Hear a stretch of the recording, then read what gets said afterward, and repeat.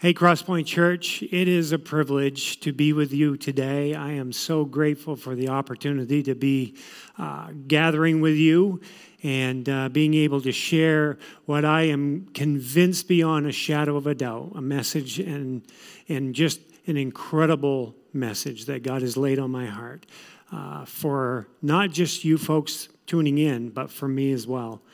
I've had the privilege of knowing that I was going to be preaching this weekend for quite a while now. And I also have known that I had chapter 15 of Luke, which is where we're going to be today, for quite a while. So I've had an opportunity to work my way through it a lot.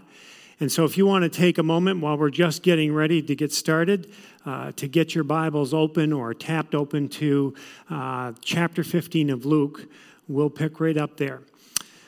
I just want to say that it's been a while since I've been with you because of everything that's going on. I've been to the Bahamas and back, and we just had an incredible time down there working and doing some amazing things and making some connections, and we'll share about that a little later on. But I just want to say it is so good to be home with my family. And so we're going to jump right in, but let's look to the Father first, shall we? Father, we thank you for the privilege of being in your presence this very moment. God, we are so grateful that we have an opportunity to hear from you. This day and age offers many ways in which people can communicate and receive information, and also to share the good news of Jesus Christ. And we get an opportunity today, Lord, to do that over the internet, over the airways. And we just thank you for this privilege. Father God, now we pray, I pray, that you would help us to really focus in on you. Lord, to put aside the distractions that are fighting for our attention, even this very moment. Lord, there's a lot of stuff going on in this world today.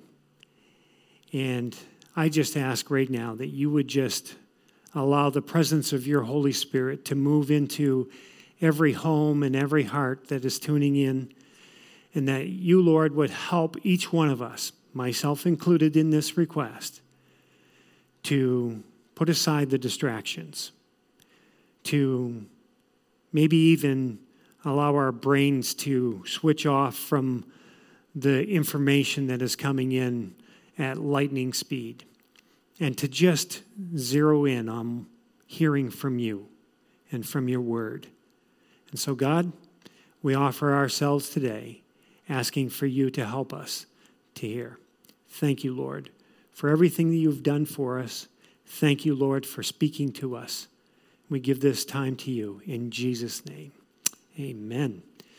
Like I said, we're going to be in Luke chapter 15 today. This whole chapter is comprised of three parables, or three short stories as it is best described, from start to finish, from the first verse to the last verse. And we're going to be specifically keying in on verses 1 through 10, which covers the first two short stories, if you will, that Jesus used. We'll touch on the third one, but I'll condense it. Rather than reading the verses, I'll just condense the main point of what that is all about, because they all tie in together.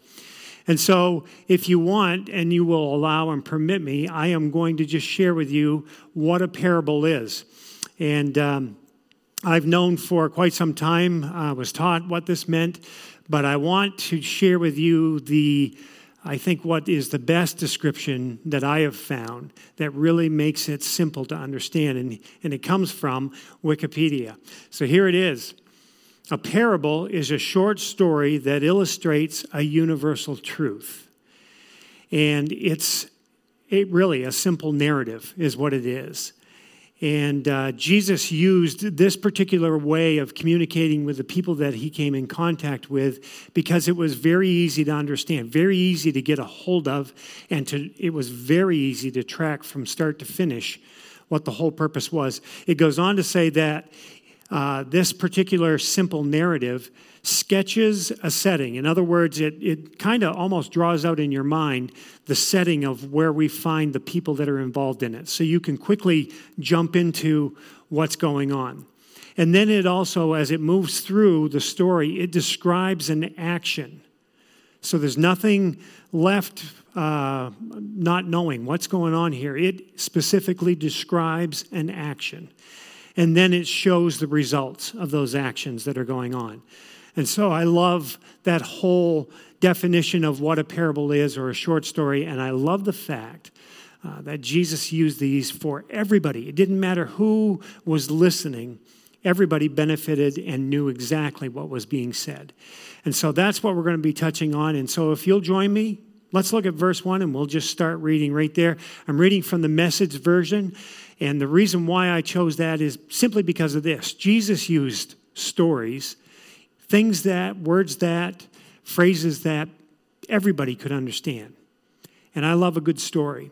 And the Message version reads very easy, almost like a great story. And so here we go, verse 1 of chapter 15 of Luke. By this time, a lot of men and women of doubtful reputation were hanging around Jesus, listening intently. And let me just stop there because I want to pull out just a few quick words there that I really want you to focus in on because they're going to follow us through this whole message today.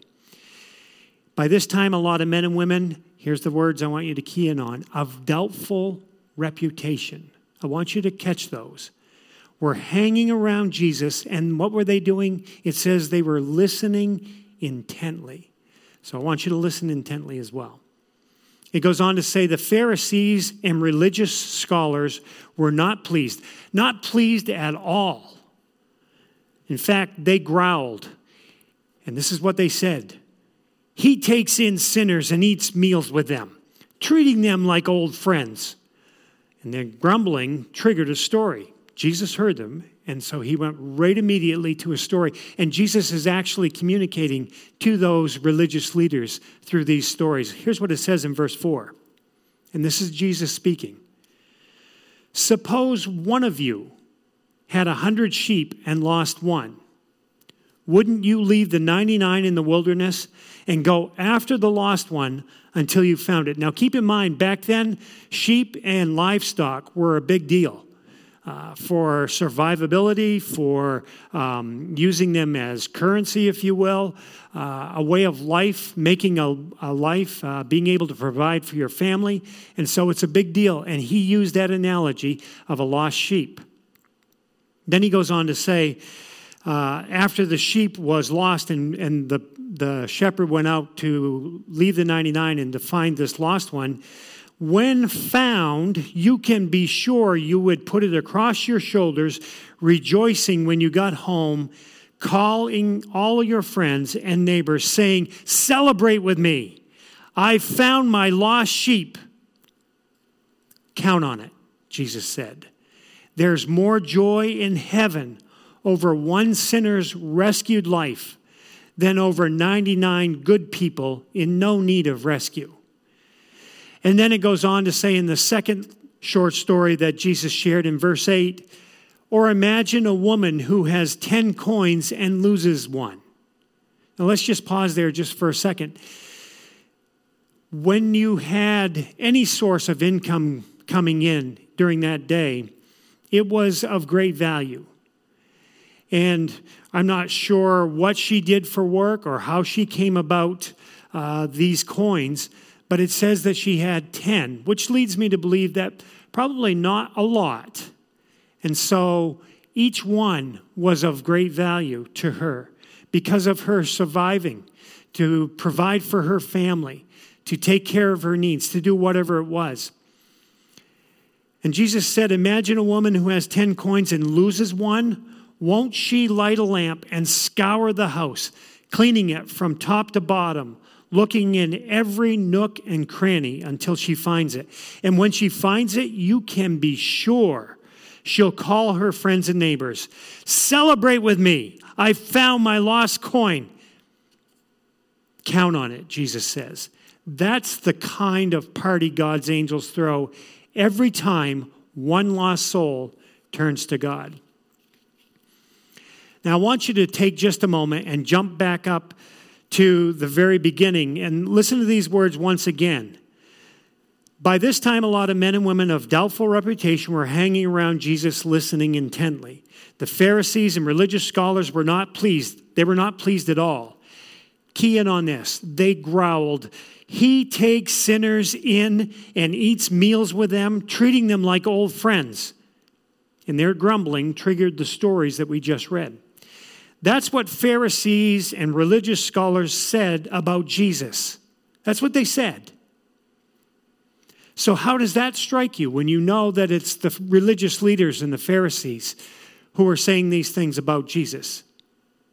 What do you hear in the words that they said concerning those of doubtful reputation and taking them in and they're sinners and having a meal with them and treating them like old friends?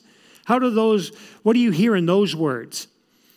Are they words of maybe complaints and disagreements, or are they words of hope and invitation? Well, I, like many of you, would say that they are disagreement words, that they are words that are complaining. But consider, could they be words of hope and invitation? Just think for a moment on that. It's hard for me to think about the fact that the words that the Pharisees and the religious scholars were saying could be words of hope and invitation. At one level, the words in the Pharisees and the scribes are simply a statement of fact. That's just what they are. That's what Jesus did. So they're stating a simple fact. He ate with tax collectors. He ate with sinners. He ate with people of, I'm not sure that's the right type of people, types of reputation. Not only does Luke tell us about this, but so does the book of Matthew and the book of Mark. That's just what Jesus did. That's who he went with. At another level, these words are an accusation. They're kind of like an indictment, and a judgment is being passed through the voices and the words that these Pharisees and these religious scholars are using. In the eyes and in the words of these people, these Pharisees, these religious scholars, Jesus is guilty of violating the law. And he's also violating the social norms of that day. That's just what he did. So when you think about it, at the very deepest level, their words, ironically enough, are a pure statement form of the gospel. They are good news. They are words of hope. They have just spoken the good news by saying that Jesus did these things with these types of people. Jesus not only welcomes sinners and men and women of questionable reputation, he eats with them.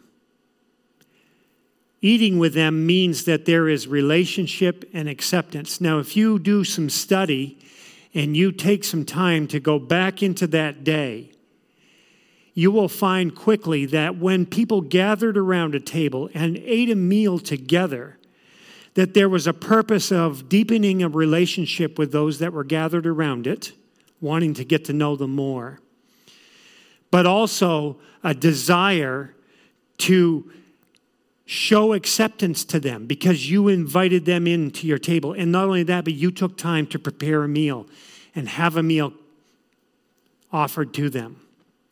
That is a big deal back then.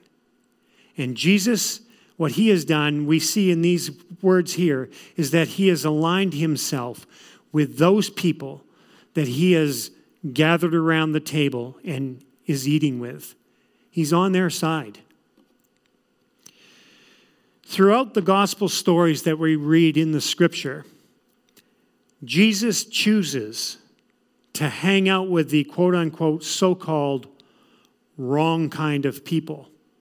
That's why the tax collectors and the sinners were coming near to listen to Jesus. It says that they were listening to him intently. He offered them something that no one else could or would. And if you stop for just a moment and consider that, he was offering them something more than what they were getting from the religious scholars and the Pharisees of the day. That's just what Jesus did. That's why the Pharisees and the scribes were grumbling. Jesus was breaking the law. He was crossing the lines. And he was making God just a little too easily available. So I wonder, if you think about these things, if the fact that Jesus chooses to hang out with the wrong kind of people, if we might not hear these words of the Pharisees and the scribes, remember those words? If not, I'm going to read them to you. He takes in sinners and eats meals with them, treating them like old friends. I wonder if we might not hear these words that they said as good news. I think the difficulty for most of us is that we don't see ourselves as the wrong kind of people. To the contrary, we try really hard to be the right kind of people, don't we? I do. I admit it readily. So sure, there are times when we do say the wrong things. Guilty. I have been guilty of saying the wrong things at the wrong time. Sometimes we're guilty. Sometimes I'm guilty of these things. But I'm not suggesting that we need to make ourselves into this so-called wrong kind of people, whatever that might be in your definition or in today's definition by the world. But what I'm suggesting is that we need a different starting point rather than going there. We need a different starting point, not only for ourselves, but for each other as we look at things. When it comes to the world, and I'm talking about anybody that is drawing breath on the face of this planet today, when we talk about the world, the starting point for Jesus is grace. And I am confident that we can miss that. So did you catch that? The starting point for Jesus has been, is, and will be grace. Do you remember Pastor John's sermon last week? That whole thing from start to finish was about this amazing grace that God has given us. And I would encourage you to go back and listen to that one again, especially, because it just sets the stage of us understanding that this is an incredible grace that has been offered for everyone, me and the rest of the world included. The starting point for Jesus' grace, it's searching, not blaming. It's finding, not punishing. And it's rejoicing, not condemning. The first question for Jesus is not one of sin. It's not who's in and who's out, or even who gets an invitation to the table. No, for Jesus, everyone is invited to the table. It doesn't matter who they are or what they have done or are doing or will do. Everybody is invited to the table. He's searching, not blaming people. He's finding, not punishing people. I don't know where people get off that it's about punishment. It isn't. It's about finding people. And it's about rejoicing rather than condemning. And that is grace, the starting point of Jesus. It seems that for many, maybe most, sin is a legal category that is, it's primarily restricted to and declarative of physical behaviors today, rather than a descriptive of conditions and relationships. It seems as a judgment rather than a diagnosis.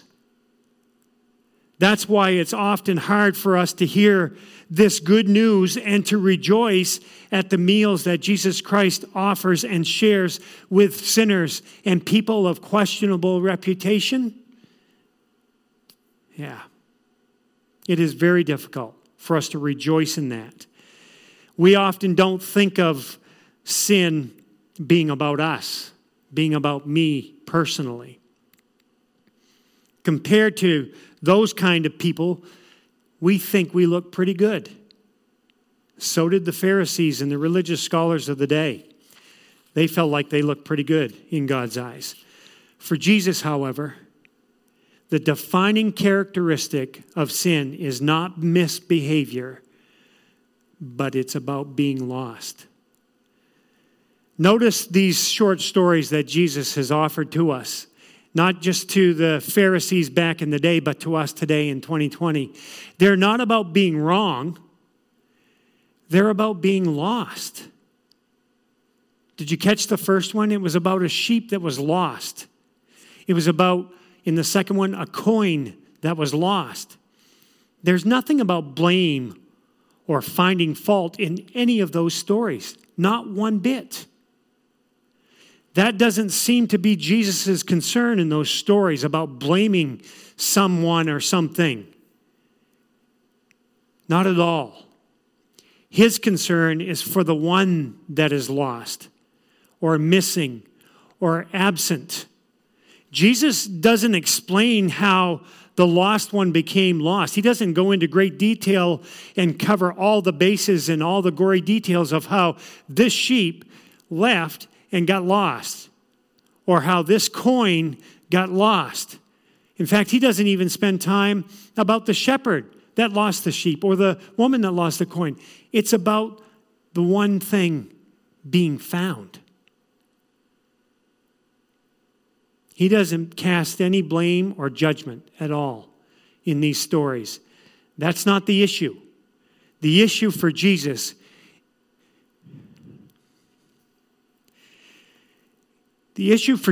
is recovering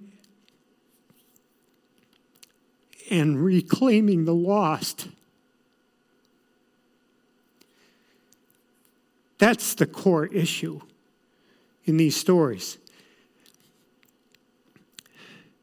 No doubt, no question, we can be lost in the darkness of evil. There is no question. Any of us can be lost in the darkness of evil. We can have this happen in our lives. If you take a look at humanity throughout history, we have done some pretty terrible things to one another.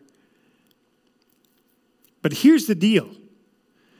We can also be really good and really lost at the same time.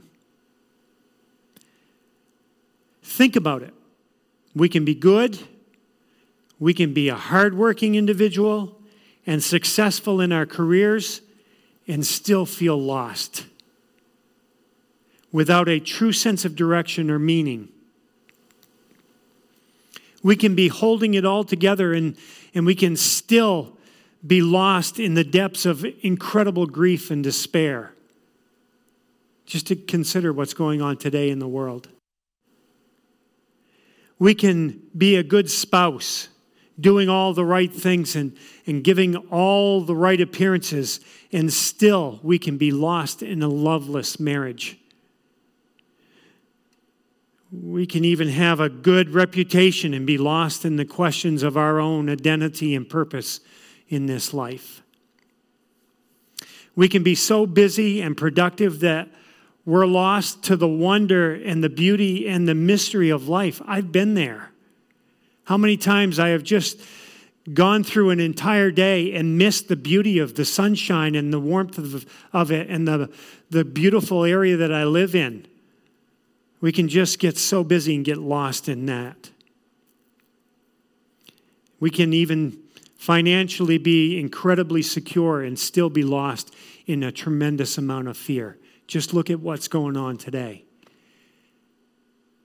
This world is almost entombed in a state of incredible fear because of this virus that is wreaking havoc all over the world.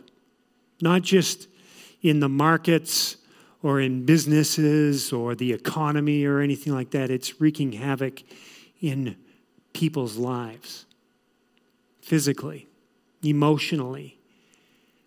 It's unbelievable. We can say and do all the right things and be lost in a secret life that is so self-destructive that it hurts ourselves physically, emotionally, socially, and it also impacts and hurts those around us. I think when Jesus came to this world, he enlarged the definition of sin. And you might be saying, what in the world are you talking about? If you think just for a moment about that statement, that he has enlarged the definition of sin, I want you to consider this.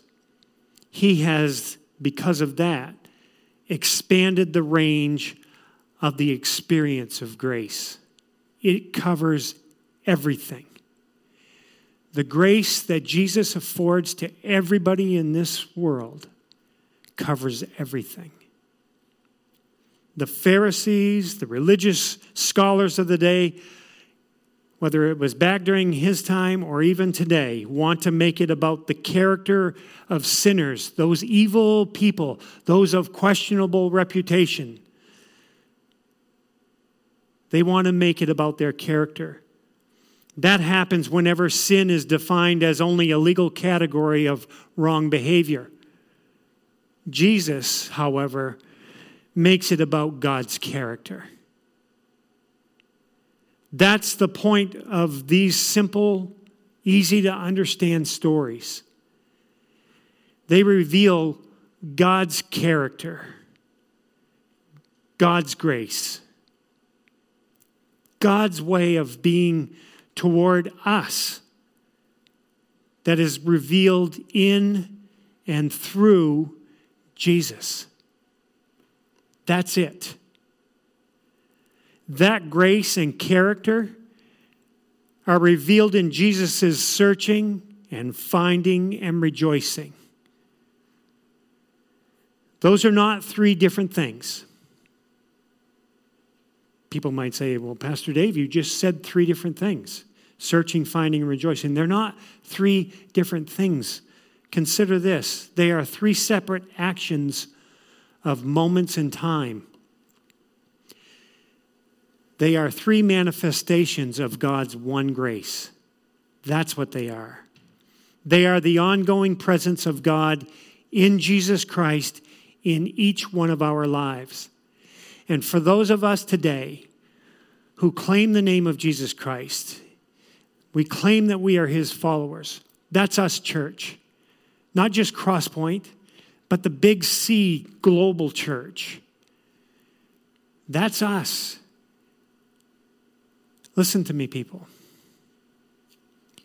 We have an opportunity like never before today to show this incredible grace as we live out our lives in March 2020. How we live our lives, how we talk every day to people that we come in contact with, hopefully through the appropriate ways that you have been encouraged to do. I'm serious. This is not a lighthearted moment or a joking moment. I am as dead serious as I possibly can be. I believe this is a time that God is shaking the church to become what we're told to become, and that is models of Jesus Christ in all aspects of our lives. As we speak, as we live and take into consideration and do the suggested ways that we should be living our lives today, and be serious about it, but also go to our knees and pray. And then just ask God to give us that incredible grace in our lives to show a loving Jesus to a world that is seeking, where is the hope? It's in Jesus. Church, we've got an opportunity to do this. It is time to come up from our comfortable seats and to really get after what it is that we are called to be. And that is the face and the hands and the voice and the ears and the heart of Jesus to a world that is desperately seeking hope and grace. Ultimately, it means there is a place for each one of us at the table. Everybody. We matter. I matter. You matter. Every person matters. We are desired and we are important to God. This Jesus who takes in sinners and eats meals with them, treating them like old friends, is constantly searching for us and rejoicing over our presence at his table. He invites us to come and eat with him. I want to encourage you, if you're listening today, no matter what your perceptions are of religion or church or God or Jesus or Christians, I want you to hear this. The good news of Jesus Christ is that we all matter, and he came to provide a way of hope for everybody, wherever they live, whatever they are doing. And that includes today and on in until the end of time. And so, wherever you are, whatever you're doing, I want you to know that he loves you more than anything. And that he was willing to show us that his starting place is at grace. And he provided a way for us to have that.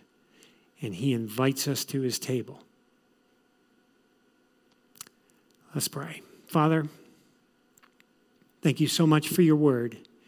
Thank you so much for these stories that were shared many, many, many years ago, but are still relevant to today and will be on into the future. Father God, I thank you for the two stories that we covered in detail about things that were lost but were found, and they rejoiced over it. I ask, Father, that as we close today, that you will be working in each one of our lives. Speak to us, God. Speak to me. Reveal yourself to us. However that might be. Through our neighbors, through ourselves, to other people. That you are the source of hope for this world. And we desperately need it. We ask your blessing, Lord, today. In Jesus' strong and powerful and hope, life-giving, gracious name. Amen. There's a third story, the last one in that chapter. And many people have called it the story of the lost son, but I think it has been mistitled when it's about the lost son. It's more really about the loving Father. That's what it's about. That whole image. Yes, the son did some pretty ugly things, some pretty dumb things. But the Father was not concerned about that. He was concerned about just lavishing his love on his son because his son returned. The son that was considered to be dead, lost, came home and was found. That's what mattered most. It didn't matter what he did. Didn't matter to the Father. What mattered most is that the lost son was found. And that's where we are today. I want to just tell you as one of your pastors that is vitally important in my life and that I am obedient to doing what God has called me to do. I do it different ways. Sometimes I get up here and preach. Sometimes I get opportunities to go out into the local communities and take some of you with me, and we can do some incredible things around our community by reaching out to those that we come in contact with. Other opportunities are global. I've been around the world. I just got back from the Bahamas. But I want you to know, as one of your pastors, along with being incredibly honored and privileged to be able to do those things as a pastor, I am incredibly honored and privileged to be standing with this church, to be a part of this particular body of the Big C Church here in the local Fredericton area. And I want you to know that Vicki and I love each one of you so very much. Forgive me, I'm a weeper, but that's just the way it is. I really do love you. This is not fake. And Vicki and I want you to know that we have been praying for each and every one of you, for my teammates who are on staff here, for our lead pastor, Pastor John, and the incredible leadership that he is offering.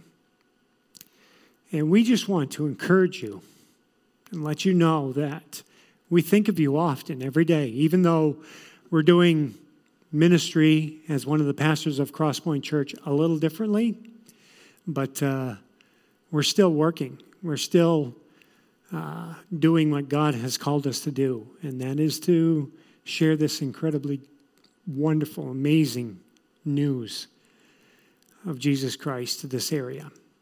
And so know that we're going to continue to pray for you. If you need anything, give me a call. Don't come see me. Call me. It's not that I don't want you to come out and see me. I just want you to get healthy, and I want to get through this. I really cannot wait to see you physically. I really can't. But I want you to know we're praying for you. Would you do me a favor? Would you pray as well for me and the other pastors on staff here and those that are volunteering and working? But also, would you pray for each other? Would you encourage each other by calling each other up or FaceTiming or emailing, whatever it might be? And let's just really become what God has called us to be when he calls us to be the church.